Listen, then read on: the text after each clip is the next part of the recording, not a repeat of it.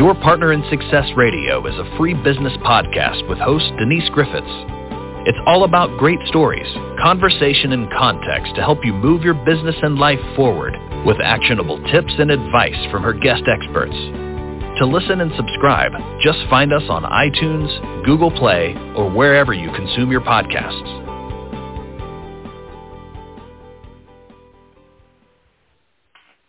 Good morning and welcome to Your Partner in Success Radio. I'm your host, Denise Griffiths, and this podcast is ranked in the top 2.5% of the most popular podcasts globally. And honestly, it is all because of my truly incredible guests. And I am honored and blessed to share time with people who are at the top of their game and who are absolutely willing to help you get to where you want to be in life and in business. Now, these are not people who hold back. Their goal for being on this show is to help you achieve the essence of peak performance. And today I welcome the Wall Street Journal best-selling author of Winning Digital Customers, The Antidote to Irrelevance, which was recently listed by Forbes as one of the top 10 most important business books of 2021. And customers today expect the brands that they deal with to deliver an increasingly outstanding and seamless digital experience. And honestly, we don't have time to grab much attention. People can hit that keyboard and that out button quicker than you can even imagine. So those who understand this are thriving. Those that don't are becoming increasingly irrelevant. I can't talk today. It's Labor Day. I shouldn't be talking today, right, Howard? So Howard joins us today. We should be at the beach. We should. We will soon. So Howard joins us today to help companies understand their customers. Howard's welcome. Thank you for being with me here on Labor Day. And thank you for sending me your book. Oh, my pleasure. We've tried to, I think this is the second or third time we've had to reschedule. So today I was determined we're going to do it. Yeah, absolutely. Well, so happy we could do it. So thank you for the book. I've got it in front of me. And I want you to tell people, well, who you are and why you wrote this book. And then I've got questions. You ought to see. I've got sticky notes all over this thing.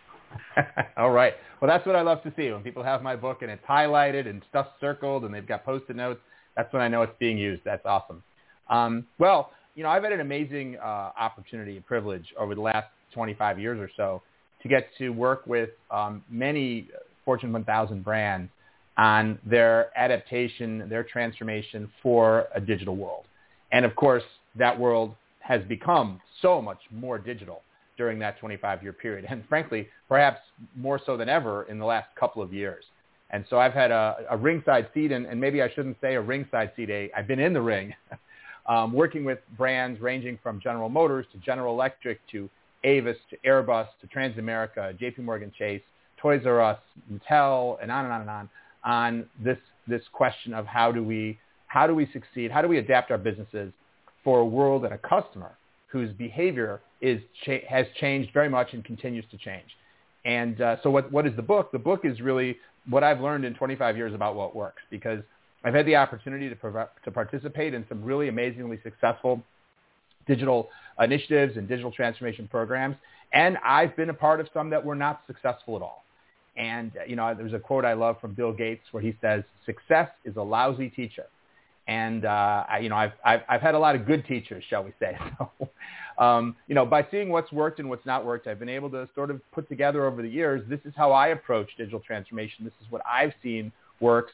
So for companies, for a brand right now that's looking at the world and realizing that the world is moving perhaps more quickly than they are, and that there's some element of risk about whether they're going to be the kind of player in the future that they may have been in the past, this is a roadmap to how to assess where you are, how to figure out where you want to go, and how to drive large organizations to make that kind of transformation.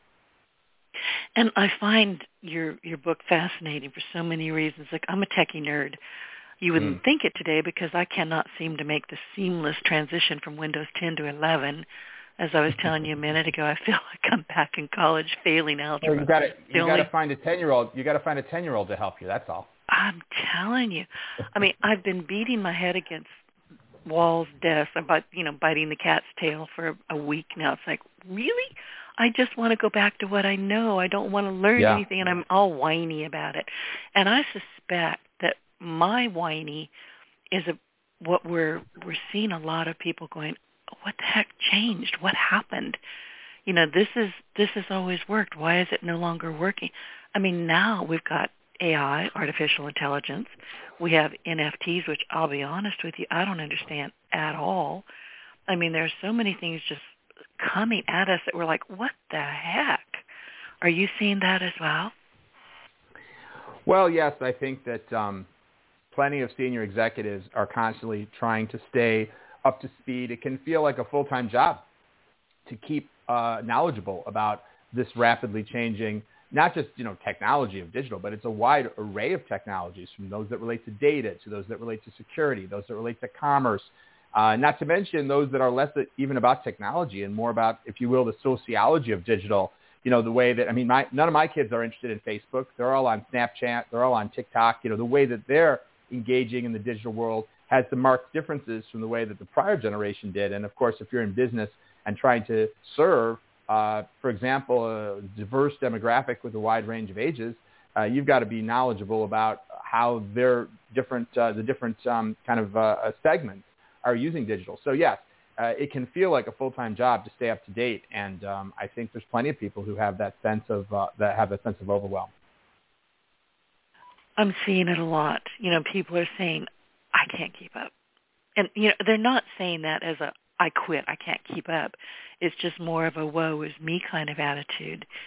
And they're going to keep up. They're going to get caught up. They are, given who they are. But still, sometimes we just want to whine. Sometimes we're like, another, slow it down. Yeah, everything will be okay, Denise. That manifests in another way, too, that affects the work that I do often, which is that within organizations that are constantly trying to create new capabilities and better experiences for this digital generation that has a very, very high standards, it can also create change fatigue within an organization. So the feelings you have about having to move from Windows 10 to 11, people within an organization, oh no, they've just changed our CRM system, and now we have a whole new process for processing customer requests, and we now have to interact with customers on chat, and we have different social media ways we have to interact, and so on and so on. And as things, the pace of change accelerates, and organizations are having to desperately try to keep up to meet the changing needs of their customers, their employees can start to feel, it's exhausting. I think that there's those people in the world, and I think I'm one of them, and I think you may be one of them too, but we're in the minority, people who really love change, who are excited by every new thing and always want to try it. And that's one type of personality. But there's a lot of people who are like, I was fine with the way it was before. I didn't mind going to the bank, and now I have to deal with this new method of scanning my checks with an iPhone or whatever. And, I was okay calling the call center, and now I'm supposed to interact with people on chatbots or what have you. And this change, even if it's progress in one sense, doesn't feel like progress, because once you've learned how to do something one way, there's some pain of having to figure out something new. And so I think both on the customer side and on the employee side, this change fatigue is something that everybody's experiencing, and we have to be thinking about how to overcome it if we want to push businesses forward in the digital world. Oh, I agree. Listening to you, I was thinking, but why? Like, I have older clients that they like to go to the bank. Let's use that as an example. That's kind of like family. You walk in, hey, Billy, how you doing? They know your children, your grandchildren. Yeah. They don't want to have to do things on their iPhone. So I'm wondering if there isn't an easier way to transition people, like leaving some of the old ways there and, letting us choose our poison, pick our poison, if you will. But that doesn't seem to be the case. It's like their way or no way, and that's kind of frustrating. Well, you still can go to the bank, and you can still, deposit a check to maybe less windows open, less tellers, that sort of thing. Many organizations still allow you to engage in some traditional ways. But there's no question there are times when they start to say, we want to push everybody to some new way. I'll give you an example. My daughter Jessica is starting college. She just started college. She's a freshman at SUNY Binghamton. And we parents got a bunch of presentations from different the people who ran different parts of the university, like security and whatnot. So we got a presentation from the people who run the dining services across campus, talk about how that works and healthy eating and blah, blah, blah. But one of the things they were saying was that this fall, they've eliminated cash on campus. So, if you have the meal plan, of course, you can swipe your card. But if you show up without the meal plan, you can pay by PayPal, you can pay by Venmo, you can pay by, Apple Pay and whatnot, and a credit card, but they're no longer accepting cash. And someone asked, why did they decide to stop accepting cash? And they said, well, people just weren't using it very much. And, it's expensive, right? You got to issue the drawers to every cashier. The cash has to be counted. It has to be kept secure so it doesn't get stolen. So there's a whole bunch of costs in a business to have people dealing with cash. And if the need, the demand from customers declines to a certain point, then you say, for the small minority that are still doing it, it's just not worth it. It's just not make sense as a business. And that's the point at which you sort of pull the plug and say, hey, listen, we're not going to offer that method anymore. So I think, of course, that's an organization that targets young people, that targets college students. I don't think Macy's is going to stop accepting cash this year, but in 5 years, in 10 years, there may be a point. And I'll tell you one other example of that. My daughter and I, before COVID, took a trip to Asia, and one of the places we stopped was Beijing. And so we were walking around one of the sort of high-end shopping districts in Beijing, and we wanted to get a snack. And we walked into one little bakery. We wanted to buy something. Not only did they not take cash, but they wouldn't take our credit cards either. There was only one thing they would take, Alipay. That was the only way to pay. And it's, kind of specific to Asia. There it's huge. I don't use Alipay. It's not big here in the U.S. And we went to another place, and it seemed like all the little cafes and restaurants in the area, they'd only accept Alipay. So we were out in the cold because we couldn't get a snack. Finally, I'm like, we got to sign up for Alipay if we're going to be wandering around Asia for a couple of weeks. And so, there are those times when they just say, this is the new way. And if you want a cookie, you gotta pay digitally, and you've got to join the revolution. And I never looked at it like this. And I'm glad you're explaining this, because I didn't understand. I have not understood the whole, not paying with cash thing. I don't ever carry cash, honestly. I found $3 in my wallet not too long ago, and I have no idea how long it's been in there. No clue. 3 $1 bills. It could have been 10 years in that wallet. It's like finding a subway token now. Really? Well, I don't know. I live in New York. So in New York, years ago, there were subway tokens. You had to buy them. They were these particular, like coins kind of, they were these tokens for the subway, But it's been decades since you could use a subway token. You have to use what they call a Metro card, But anyway, I'm just saying, like if you open a drawer somewhere and you find some subway token from 20 years ago, it's like a collector's item. Okay. I'm wondering if my little $1 bills will be, I spent them. I gave them to a friend of mine because she had picked up some groceries for me, and I wrote her a check, believe it or not, and I gave her my last $3 because I wanted it gone. I just didn't even want to deal with those $3. One of the things that, and let's get a little sideways here. One of the things that you talk about, not sideways but in another direction, is achieving customer love, and you say that that's the single most important criteria for business success, and we're kind of talking about that a bit, and that there's a love continuum, and we can measure a brand's level of customer love using a simple question. What is that question? Yeah, so let me unpack a little bit about what you said, and then I'll answer your question about the question about the question. Yeah, so the emotional connection that our customers have to us as a business, whatever business you're in, is one of the most valuable assets, as you say. And so a lot of what I talk about in the book is how to measure that, and then how to promote it. How do you take customers who may do business with you because you're convenient, you're nearby, they need something, you have it, they buy it, whatnot. But how do you turn those into customers that are really like loyal, raving fans, the way that Apple does, the way that Harley Davidson does, the way that some people love Ben & Jerry's or some people love Whole Foods, et cetera. And these brands are often doing something different from what other brands are doing. So we go into that in detail in the book. But to answer your question, we often study and measure what the emotional relationship between consumers are with a particular brand. Like the company will hire us, and part of what we're studying is how do your customers really feel about you, and also how they feel about your competitors, because it gives you a sense of where you stand. And we ask a whole bunch of different questions to try to get to that.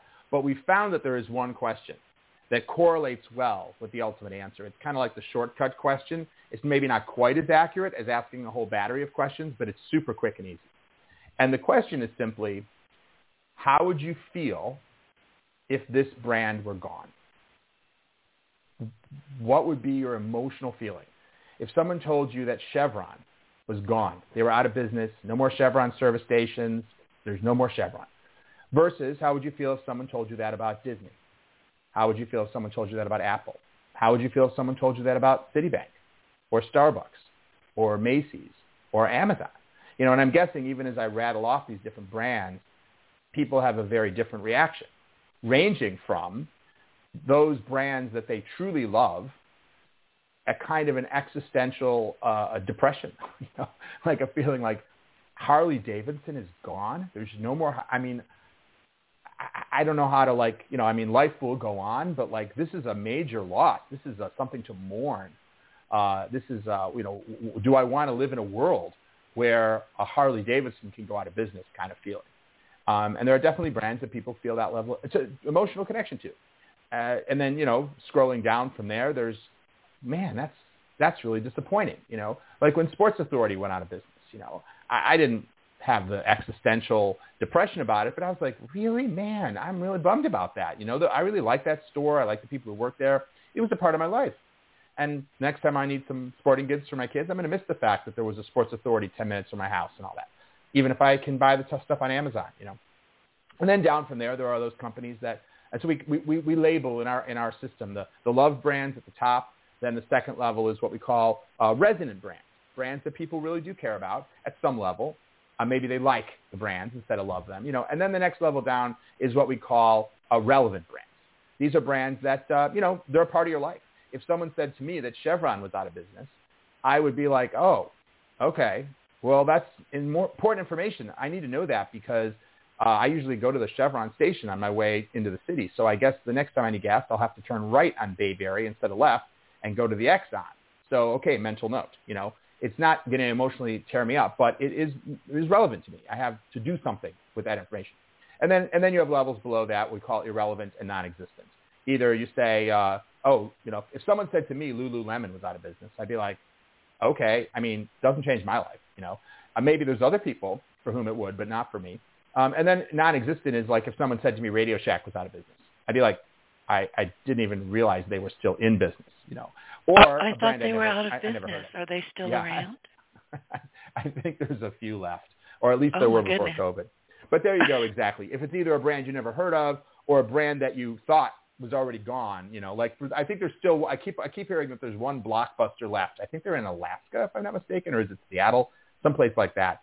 So these are brands that effectively are irrelevant, and then the last stage down would be non-existent. So being able to know where you are at any given point in time is very helpful. And you're not going to be there the same with everybody, of course. There are some people who hate Disney, you know, and there are some people who love brands that not that many other people love. But, of course, you want to know for different segments, different types of customers, different ages, different geographies, different, you know, depending on what kind of brand you are, you know, different interests, or if you're a B2B brand, different types of customers, and how many are in each category. Because there's always a curve. No one's loved by everybody. But obviously, if you thought about that curve or that bar graph for Apple, there's a huge number of people who love them. There's also a large number of people who find them extremely resonant. And there's obviously some people at the lower end of the curve. You know, if you did the same thing for Samsung, you'd still find some people who love them, but a lot less, you know, et cetera. And then obviously, if you did it for, you know, BlackBerry at this point in time, you'd find that for a lot of people, the brand is either irrelevant or non-existent. Again, I didn't know they were in business. I saw something the other day that they were selling a new BlackBerry, and I went, what? I still have my original BlackBerry in my closet. You know, it's a little boat anchor. It's not going to do anything ever. And it another collector's item to start with. Yeah. Okay, so I wanted to ask you, because you have, I mean, you talk a lot about high love, and we just kind of covered that. But is it, I'm big on customer service, and not necessarily the customer service, and you just mentioned Samsung. I hate LG. Hate LG. I will never, ever, am I being a little too emphatic here? I'll never buy another one of their products ever again. Mm-hmm. Mm-hmm. And I'll tell you why. It's the customer experience and the customer service experience. They are, oh my God, bad, really bad. So, I mean, if you get that reputation, I don't think any of them know how to read. If I really oh my goodness, Denise, listen to you. Denise, what have they done to you? I want to hear the story about how they have so angered you. Well, my LG refrigerator, which was just at 5 years old, they're expensive. It's a door and door. It's double door. It's a beautiful thing to look at. And all of a sudden, the refrigerator compartment would not cool. I was not getting ice. The freezer was working kind of okay. They came last week for the 4th time. At this point, I think I've got a lemon. But I honestly, and I had people, and they will only deal with one repair company, and these people are truly incompetent. They really are. They have maybe 3 people that work with the company, and they've started to rotate them out of my house because one of them, I said, don't ever come back. I just don't. But anyway, this last time, oh yeah, it's fixed. It's not. I do have ice, but they came in. Well, let me back up just a bit. First of all, they were saying, no, you're out of warranty. You're going to have to pay this, and it was going to be thousands of dollars. At that point, you buy a new refrigerator, right? I said, no. So I talked to LG again, and I mentioned a class action lawsuit. All of a sudden, Howard, it was a miracle. I was back in warranty. It was a miracle. So they sent this same incompetent company again who kind of wandered around. He looked at it a little bit. He, flashed some little lights at it. He said, okay, we're going to order some parts. We'll be back in 3 days. 7 days later, I had all of the parts, and they essentially gutted my refrigerator. I guess they figured if they wanted me to go away, they would just replace everything, the compressor, the ice maker, the motherboard, everything. They just replaced pretty much everything except the fan. But they didn't top up the Freon. So back they came. I'm not happy. Would you be? No. And, how much do you think they've spent trying to make you happy? And that's just it. Had they done it right the first time or even the second time? But 4 times, finally I got on Facebook and went into some repair, groups, and they're all saying it's the compressor, it's not the fan. And they were all right. Every one of them was right. Mm-hmm. But the repair people were not right. And it's still not right. It's still not done. So come tomorrow, I'll be back on the phone with LG, but I'll tell you what, they and this particular company have a terrible, terrible reputation, and they've earned it. Yeah. And that's kind of where I wanted to go with this. How do you earn such a cruddy reputation and not do something about it? Yeah. It's a great question. And, it really helps make a key point that we talk about in the book, which is many people, many companies hesitate to invest too much in creating a great customer experience because margin, right? They're concerned and they say, well, let's say you're a retailer. Well, we'd love to do everything for the customer. We'd love to never have a line and, provide every wonderful experience for the customer. But our shareholders expect us to deliver a certain margin. And so if we do too much for the customer, we're never going to be able to make any money. This stuff's too expensive. So we can only do so much. But look at your example. I have to assume that however much money you paid for that refrigerator when you bought it, and don't forget, you probably I'm assuming you bought it from a retailer like Best Buy or somebody, so LG probably only got, 60% of that money at most. Right. And they've probably spent way more than that trying to make you happy, and yet they've done the exact opposite. And so, they've probably wasted your time, not to mention frustrated you with promises that were not kept. And, and now here you are, you've become, as we would say in a detractor, right? You are here on the radio. Well, I'm an anti-ambassador. I'm so anti that. This has been going on, Howard, since the middle of June. I have not had a refrigerator since June. Right. Your net promoter score is deeply negative, and here you are anti-promoting them on the radio. So, but I think that it makes the point that it would have been way less expensive for them to have had a good customer experience. Not more expensive, way less expensive. So you ask, how do companies wind up with such a bad customer experience? And obviously the flip side of that is, well, how could they have a good customer experience? I think the first is measurement. I'm assuming that there's nobody in a conference room at LG where they created a diagram and they mapped out, as one does when one creates business process, what is the flow chart of how the repair experience should be. And that flow chart shows, well, first we come and we say we're going to repair it, but then we don't. And then we come back but we put in the wrong part and they're drawing this out. And then I think the next thing that should happen is we should repair the refrigerator, but make sure not to put the Freon in. Make sure the repair people know no Freon so that we get to come back later and put the Freon in. I mean, this is surely not an intentional mapped out customer experience. This is obviously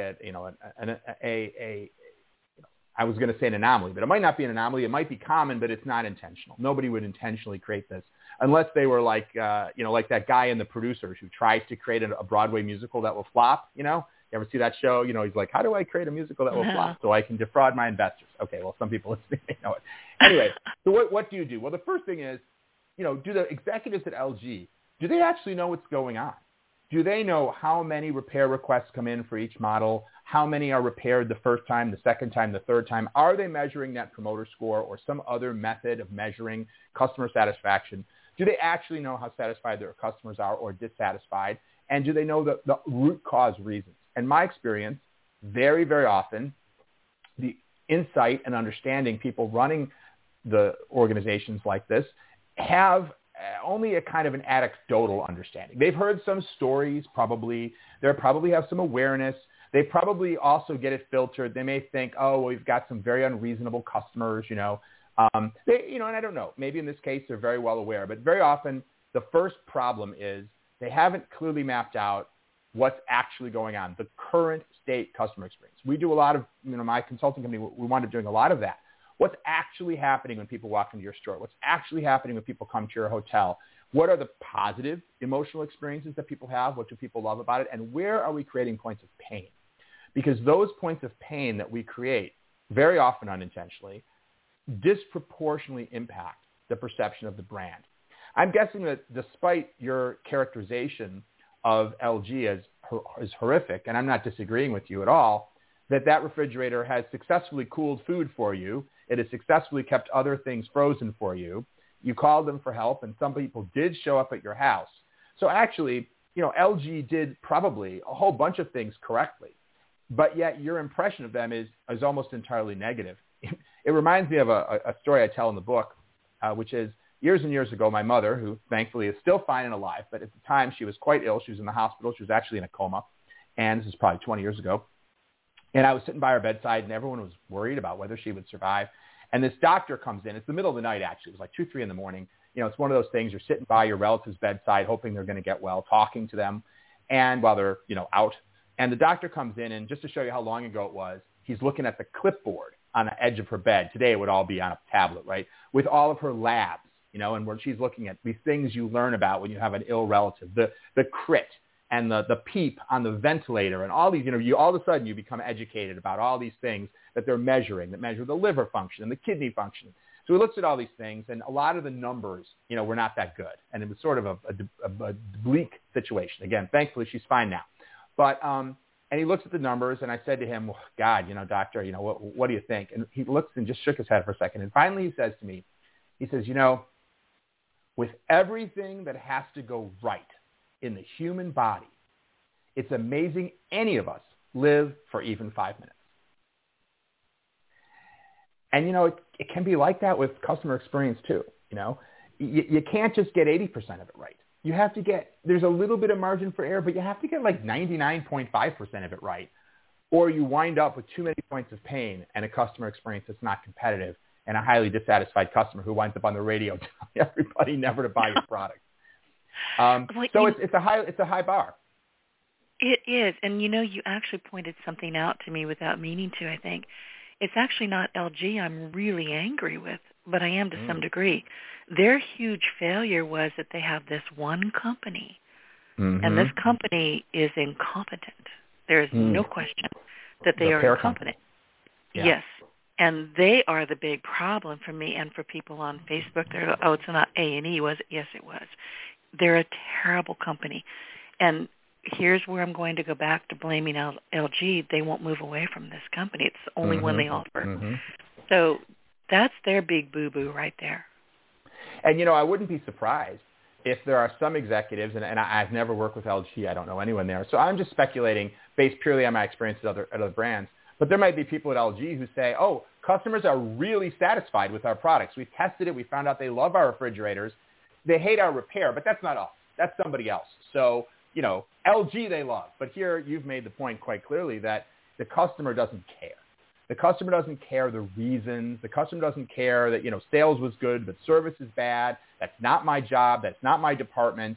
When you're running a brand overall, you have to look at that complete customer journey and be able to make sure that you're delivering a great experience. Another example right now is, I don't know if you follow what happening in the luxury watch market, but especially during COVID, there's been tremendous demand for luxury watches like Rolexes. And so the demand massively exceeds the supply. And Rolex is getting a lot of hate from people online because of things that are happening when you go to a Rolex store to buy a Rolex. And sometimes they want a kickback, or sometimes they make you buy 10 other watches in order to buy a Rolex because they have so few Rolexes. And so why this is relevant is because these Rolex stores, these stores with giant Rolex logos on their walls, they're not owned by Rolex. They're Rolex authorized dealers. You could become a jewelry store in any town, and if you were, could persuade Rolex to stock their products, you'd become a Rolex dealer, have a big Rolex logo, and sell Rolex watches, but you're not really truly being controlled by Rolex. And so it's difficult for a company like that to control everything that happens at their point of distribution, at their point of sales, at least in the case of Rolex, and many other brands that are sold, through third parties, or brands that have franchisees and things like that. And so, that's the whole point of a brand, right? It's not about a company. Many brands are made up of dozens or even hundreds of companies. It's a total experience.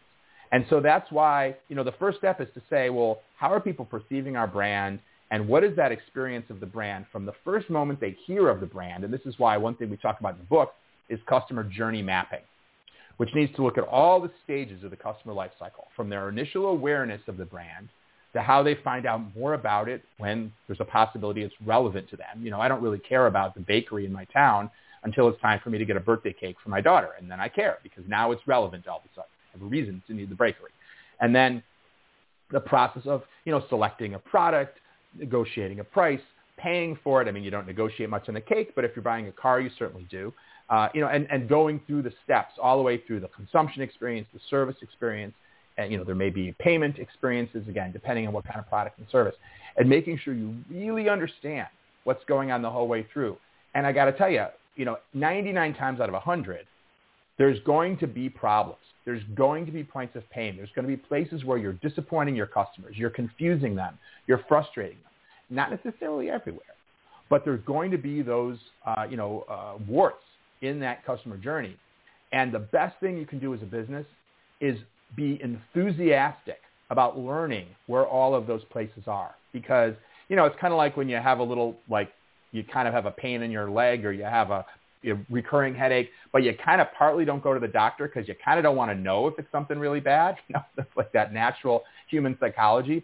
There's this potential, or I think companies sometimes, they're not enthusiastic about a detailed analysis because sometimes they would like to remain a little bit, it's a natural human tendency to say you'd rather believe everything's great than learn about everything that's terrible. It can be a little depressing, and we have to give these presentations all the time to brands where we walk through all the problems that they have in the customer journey. But what I always start those presentations with, the positive idea that, look, most businesses have the same goal, which is they want to grow, they want more revenue, and they want, customers to love them more. They want to be more profitable. They want to be able to charge more. And these are objectives of almost every business. If I came in and studied the customer journey of a business, and I came back to them and said, you guys are awesome. This customer journey is perfect. There's no problems in it. Your customers, they really couldn't be made any happier. You are already at the top. Well, how are you going to get more money from these people? How are you going to compete? How are you going to be even more differentiated in the marketplace? You're already a 10 out of 10. But if you're already a company doing, $1 billion of revenue a year at 12% margin or whatever, and I'm able to look and see, or anyone is, hey, look, there's all these problems. You're still at a certain level of success despite those problems. But what would it mean if we could start to tackle these problems, if we could start to remove these points of pain? We create a better experience, we're more competitive, and we may actually save money for reasons like the one that you just described. If the product has all kinds of problems and we have to spend a ton of money on customer service, or if our customers are constantly complaining on Twitter and we have to spend a lot of money trying to respond to them or trying to do ad campaigns to sort of combat the negative perception people have from online customer reviews, these are all opportunities to not only potentially spend less in other areas, but as I say, create more customer loyalty and actually improve the sort of organic nature of your brand's level of preference from customers, their level of willingness to pay more, reduction in price sensitivity, interested in seeing your products in adjacent categories, and all that other good stuff.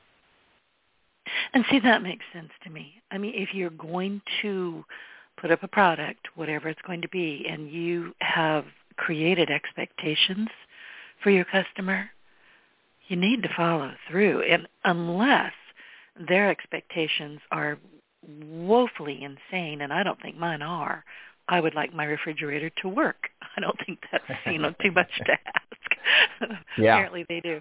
But the thing is, there are so many different ways, I think, that from what you're saying and what I'm reading in your book, that people can map these journeys and figure. Look, with LG, I'm going to go back to them one more time. They know there's a problem. There's a class action suit. Mm-hmm. I mean, they know there's a problem with this particular refrigerator, but they still keep defending it. So anyway, we've got about 23 minutes, and what I would like you to do, if you don't mind, I know you've got 5 steps, and you had told me that there's a proven transformation process that brands can use. LG, are you listening? Last time, I promise. Can use to improve, I'm really mad, to improve their fulfillment of the love formulas that we talked about earlier in 5 parts. So can you go 1, 2, 3, 4, 5? Do we have time? Absolutely. Sure, okay. Sure.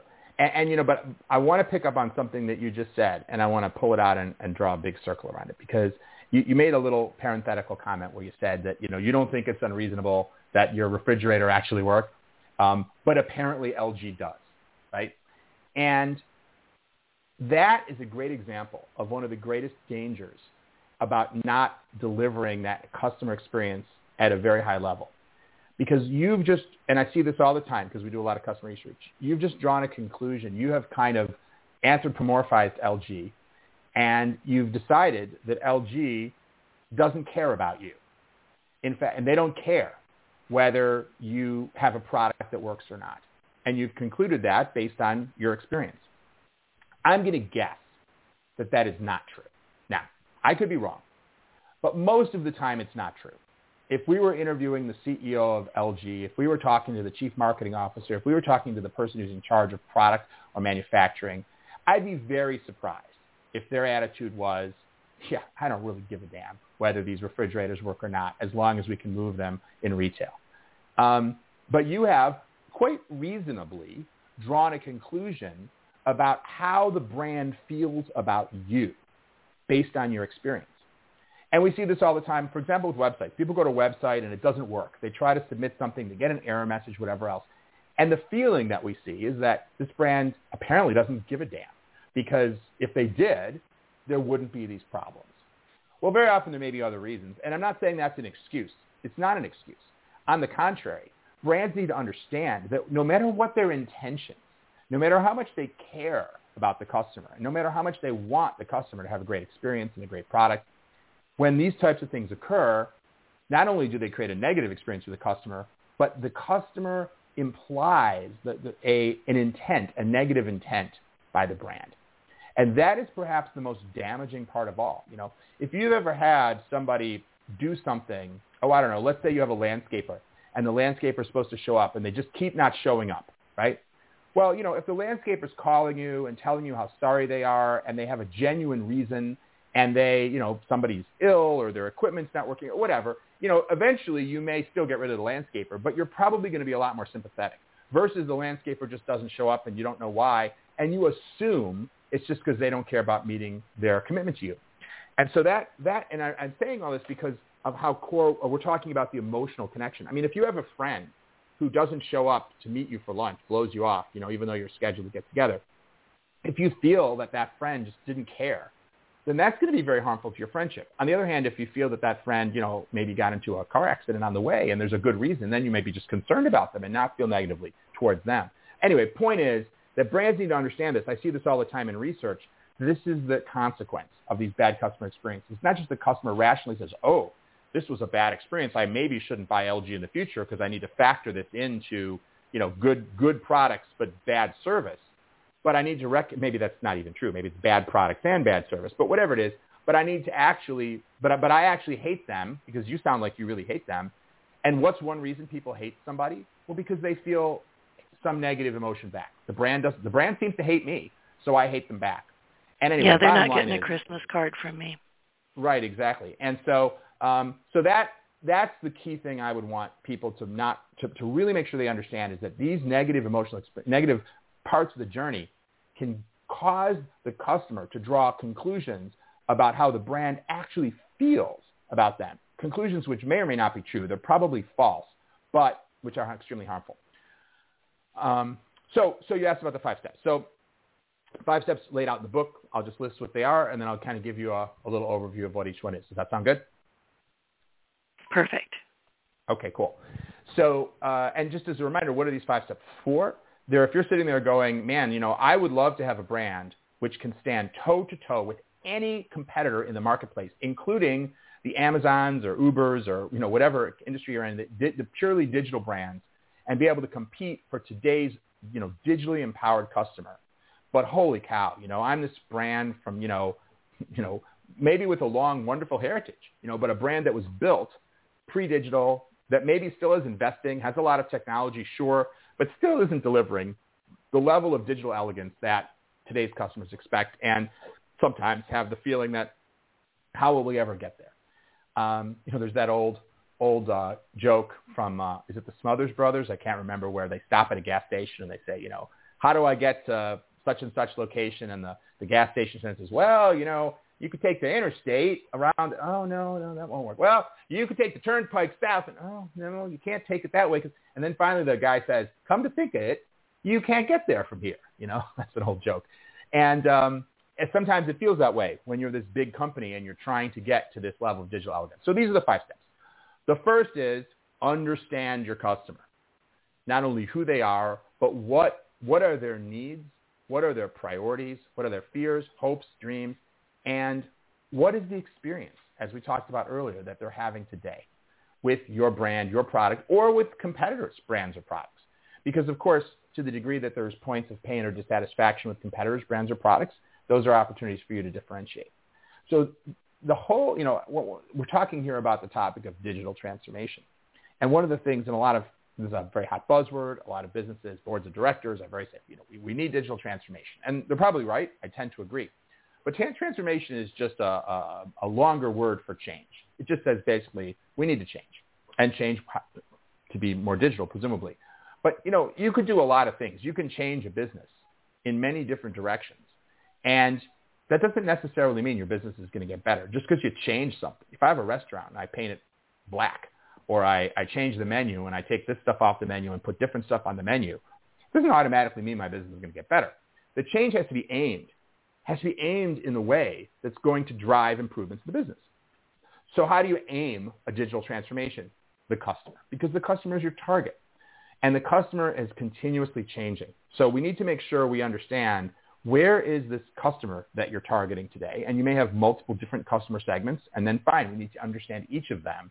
Where are they today? What are their needs? And how well are we meeting those needs? And where might we letting the customer down? So that's the foundation, I think, of any transformation.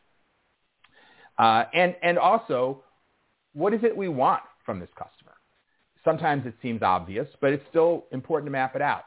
We want customers to convert and sign up for our product or buy our service or whatever it is. We want them to stay, to come back. We want them to buy supplies. We don't want them to call our call center. We want them to chat with us instead. We want them to post positive things on social media. We don't want them to host their own radio show and tell everybody how terrible we are. What are the things we want from this customer?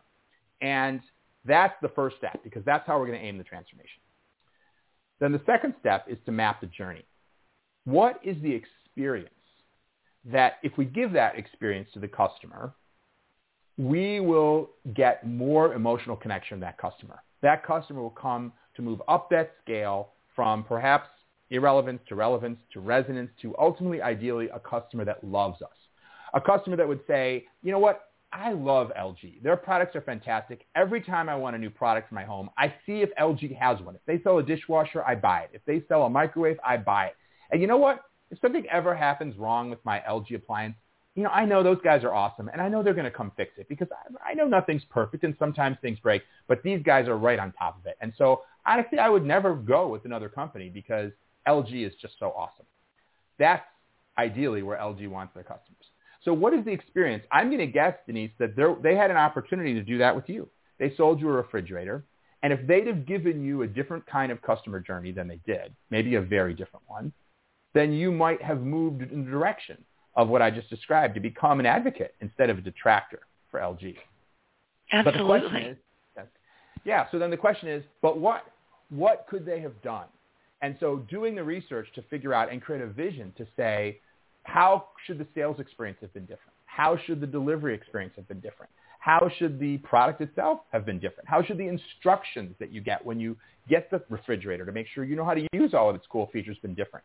How should the warranty have been different? How should the warranty service have been different? And so on and so on and so on. I have a GE oven, for example, and every 3-4 months, I get a little message from my oven that says, we have some new features that we would like to download to your oven. Can we download them right now? And I say yes. And then a little progress bar goes for, 20 seconds. And then it says, hey, we've just added this new cooking mode to your oven, right? I already paid these guys. I have no subscription. I don't pay them a monthly fee for this oven. I just bought the oven, and they're continuously sending me ways that this oven can be made better. They sent me a Thanksgiving mode for my turkey right before Thanksgiving a couple years ago, and it allowed me to use my phone to see what my turkey looked like while it was cooking in the oven and to adjust the temperature if I needed to, which turned out to be really useful to me because I had a party to go to in the morning on Thanksgiving Day while the turkey was cooking, and I could literally see if the turkey was getting too dark. I could, change the temperature or adjust the oven settings while I was off at my party in the next town over. So these guys are thinking about me, and they're thinking about what my turkey needs might be, and they're improving the product they sent me at no cost. And I think that's an example of something that's quite the opposite of your experience with LG. So what is that journey? And by the way, you could map out all kinds of things that might not matter at all to some of your customers. Maybe some customers don't care about turkey mode, or there's many other things that companies do. My wife, for example, really hates our health insurance company. I'm not going to say who they are, but they are constantly denying claims that they're supposed to pay, and then you got to get on the phone with them and fight with people who don't seem to be with it, to explain to them, I know this is supposed to be covered, and eventually you can get them to pay, but it requires a tremendous amount of energy. So she gets a call from this insurance company a couple of months ago. Hi, I'm a nurse, and I work for the insurance company, and at no cost to you, I'm just calling to ask you how your health is, and I'd like to talk to you about if there's anything we can do to help you think through how you can improve your health, nutrition, how you sleep. It's just a proactive call out of the blue, essentially inquiring about my wife's health and asking if there's anything they can do to make her healthier. I'm sure somebody thought that was going to improve customer satisfaction. My wife thought it was the stupidest thing she ever saw. These are the same people who won't pay her claims. And so, the idea that now they're spending money having nurses call to see how healthy she is, she just thought was ridiculous, and she pretty much hung up on this poor nurse. But so you got to make sure that you're mapping out a journey that will align with the needs and expectations of your customer, not just what somebody in a conference room somewhere thinks customers might like. And then you can test things as well as you start to conceive of different ideas, test them with customers through customer research of various sorts, and see what kind of reaction you get. So that's the second step, is to map the journey. The third step is to build it, because usually once you've mapped out that journey, there's various components that need to be built and created. What those components might be, sometimes it's an app, sometimes it's a chatbot, sometimes it's a website, sometimes it's a different approach to how you outsource your refrigerator repair. Maybe they need a different company. Maybe they need a different way of interacting with that company. Maybe they need to train that company better. Maybe they need to provide that company better diagnostic tools. I don't know. You've said that the company's incompetent. If the company is truly totally incompetent, then it sounds like they should get rid of them. But, companies actually can't be incompetent. Only people can be incompetent. Sounds like you got some incompetent people at your house. But also, is competence an inherent quality of a human being, or is it just a temporary state? There's a lot of things that I'm incompetent about. If I had to like change the brakes on my car, I am totally incompetent to do that. But I could probably be taught. So if these people who are going to people's homes to try to repair their refrigerators don't have the appropriate level of competence, maybe there's a program we can put in place to change that. Again, whether that's training or an app that they use when they're in your home that they plug into the refrigerator that diagnoses it. I mean, I don't know. But that process of figuring out what are the components that we need to build so that that person can come there once, fix the refrigerator, it's fixed, you're done, and you're happy, and they don't have to spend the cost of coming back again and again. So that's the third step. And, of course, those three steps are a lot because if you understand the customer and you can map where you need to go with the journey and then break it into pieces and step-by-step build it out, that's the basic components of a transformation. And, of course, that kind of transformation can take years depending on how ambitious your journey vision is and how different it is from where you already are. And that's why we have the other two layers. So we have these three steps that kind of happen in serial. I mean, it's not really totally in serial, but first you really want to understand, then you're going to map the journey, then you're going to be building it out. Now, of course, you continuously want to be going back and revalidating that you understand, and you're probably continuously updating the journey. But while you're doing those three steps, there's two more that kind of span the whole duration. The next one, which is the fourth step, is to optimize the present. In other words, when we do a lot of we have a big workshop facility in Manhattan, and we'll do a lot of customer journey visioning workshops and create ambitious visions of where a bank or a car rental company or a motorcycle manufacturer, whatever it may be, needs to transform their journey. And we know that it's going to be a multi-year process because it's an ambitious vision. But while that's going on, we need to be looking for the small ways that we may be able to continuously improve the experience we're offering to our customers and make improvements ideally, every month, every quarter. Because while you're working on the big transformational change, you may discover that on the checkout page, people are confused by this explanation or this button, or there's a couple of extra steps that shouldn't be there in the financing process, or the method by which you schedule a repair appointment is confusing to people and it can be improved. And so while you're working on the big transformational vision, there's a whole other work stream that should be happening, identifying those things that don't require big transformation in order to make small improvements. Because the reality is that small improvements are sometimes also easy to make. And if you can and it's like anything you might want to do, you want to map it out. What's the level of effort and what's the potential impact? But for those things that are even a moderate impact but a low level of effort, or a high impact and a moderate level of effort, you potentially want to be queuing those things up as well. Because if you make improvements every single month, after 6 quarters or 8 quarters of doing that, while you still may be working on your broader transformation, you may have already seen a substantial transformation in your business in terms of how the customer feels about it. And then the last category that also goes throughout the whole duration of this transformation is to lead the change.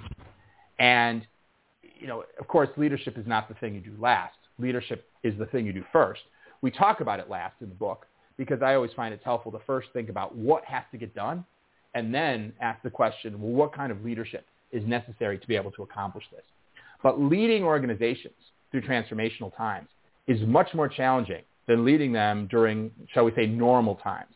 Times when you're, trying to improve, trying to come out with a few new products, trying to maybe come out with a new ad campaign, always looking to improve your business. But, during this 5-year period, let's say, your business is going to be, kind of similar. I mean, there are a lot of businesses that if you looked at what they were doing, what they were selling, how they were selling it in 1980, and then looked again in 1990, it was pretty much the same. Again, maybe a new ad jingle or whatever else. And then all of a sudden, the digital transformation started to occur, and people needed to really be operating in a very different way. So when you're trying to drive that kind of substantial transformation, you have a much greater challenge as a leader. And that's for a number of different reasons, and I talk about many of these reasons in the book. But one of them is resistance to change. Because no matter how essential it is for an organization to change in order to survive, to not become the next Toys R Us, to not become the next Circuit City, et cetera, there's a natural sort of human resistance to change of a large scale. So when you go to your organization and say, we're going to be shifting away from our call centers to chatbots, or we're going to be asking customers to do much more on a self-service basis, or we're going to be rethinking our store strategy, perhaps closing some of our larger stores, opening smaller stores, we're not going to be delivering, we're going to be changing around substantial things about how we operate. To a lot of people in the organization, that sounds like a big pain in the neck. They've already learned how to do things. They already have a sense of comfort and safety and security. And now, if you're the person who runs the mainframe system at a company and they're going to transform your technology to move to a completely different technology that doesn't use the skills that you've already learned, if you're a salesperson that's used to selling a certain product and now you have to sell a completely digital product, well, Denise, it's like you were talking about at the beginning of our time together. It's like, oh, now I got to learn something new. This is totally different. Now I feel less confident, right? Because I knew how to do everything, and now you're putting me back to a place where I have to learn in order to be able to do my job. And so there's plenty of people for whom that doesn't sound so great. And what does it mean when it doesn't sound so great? Well, it can mean everything from just low morale to people who actively try to sabotage these types of transformations. And we see often, especially when people are senior executives who may perceive that some kind of transformation might not be good for them in the organization politically. If they're the person who's in charge of the call center or the mainframe or whatever, and that's going to be minimized in a post-transformation world, then that's not maybe feeling like it's something that's good for them. And if they can figure out how to slow it down or to, put a monkey wrench in, not everybody would, of course, take that approach, but it's not uncommon. And so those types of leaders really have to figure out how to do something which kind of goes against the psychology in many ways of the people in their organization, how to inspire people for change, which might not normally seem exciting to them, how to even make sure they empathize with the fact that the leader might be excited about the change, but it may not have the same immediate desirability to their members of their organization. So that process is the last thing, because when you get that right, when you get the organization really excited behind the change and you get everyone in the organization pushing in the same direction, then you can do amazing things in a short period of time. But when the organization is fighting itself, because there's some people trying to push change and there's other people who overtly or so covertly are trying to hold things back, then you have to work 5 times as hard to make the change, because you're not only having to push the organization's change, but you're having to pull everyone along with you. So those are the 5 areas: understanding the customer, mapping the vision and the journey, building the future, and then while you're doing that, optimizing the present and leading the change. And in the book, each of those is a whole series of chapters. We go into some depth, plus there's supplemental videos and other external materials, templates and things like that, to really help you go through the rigorous work of blueprinting and mapping out how you make that kind of transformation and how you execute it. And I love this, and I love what you're talking about. And I have to go back to Windows 10 and 11. Listen, I'm a nerd in stilettos. I am a nerd, big time. But what I finally realized a couple of days ago, it's like I'm actually excited about learning it, but time is a factor. Mm-hmm. And right now, I am up to my eyeballs in alligators. So that's my big excuse. I don't want to do that, and I get really whiny about it. And then I have to take myself out, put myself in the corner, and have a chat with myself. You're going to learn this. You're going to master it. And I already am beginning to. But then I stop and, have clutch my stomach. I don't have time. I've got to do this. And then I have to have that talk again. But it has to be done. And I have to get very excited about it, which I'm getting. I'm getting there, finally. Good. And truth is, we tend to find the time for the things we're excited about. And exactly. Feel like there's not enough time. I just don't have time to make it to the dentist, So when trying to inspire groups of people, very often you'll get excuses. Oh, the systems won't do this. The teams don't have enough time, this, that, the other thing. It's not that those things aren't true, but a lot of times there's an underlying issue, which is they're not motivated to overcome those problems. So those kinds of excuses become the pretense. Again, it's not that there's no truth or validity to them, but you wouldn't be hearing the excuses. You'd be hearing, oh, we figured out where to get the time from. We figured out how to get it done, if they were excited about doing it. And I suspect the same would be true of you if you were truly excited about moving to Windows 11. Well, I don't have any options. But now that I'm starting to poke around in it and taking the time and, finding YouTube videos and other people saying, oh, here's some shortcuts. I'm like, oh, I can do that. Right. So then my techie nerd is kicking in and going, oh, come on, you got this. Quit whining about it. Right. Well, as you get into it, it's kind of like when you say, oh, I don't want to go to the gym, and then you and then you finally make it, and then once you're there, you feel good. But telling employees, and I'm just using your situation as an analogy, telling employees that they don't have any options is not inspiring. It sounds horrible. You want them to feel like they want to do this, whether it's an option or not. And that's the goal of transformational leadership. But it's hard. Yeah, and that's what happened to me. I went from my old computer to my new computer, which I had no options. And I think, honestly, you just pointed out the problem. Look, I'm one of those people. I argue with my nav system. She's not the boss of me. And I think that's what happened. My choices were taken away, and I was not happy. So I think you just diagnosed my problem. Howard, we are out of time, and thank you.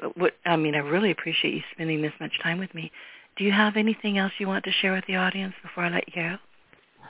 No, only thank you for listening. And if you're interested in the book, you can find it, on Amazon and Barnes & Nobles and the usual places you'd find a book. It's called, again, Winning Digital Customers, The Antidote to Irrelevance. There's also a website for the book. I think you've linked it on the page for this broadcast, which you can get to at winningdigitalcustomers.com. I'd also encourage people to follow me on LinkedIn. I post a lot of stuff there, commentary, free white papers, infographics, videos, other things. You can just look me up on LinkedIn under my last name, Tiersky, Tiersky. Thank you. I love the book. Seriously, you ought to see it. It's got sticky notes all over it. It's gotten a little bit fatter. I love it. Well, send me a picture of that, Denise. I'd love to see that. I'll share that out on social media and say, here's Denise's copy. And if you've bought this book, is it covered in Post-it notes? Because if not, maybe you're not using it the way you should. You're supposed to sticky note it and get a yellow pen and do all of these things.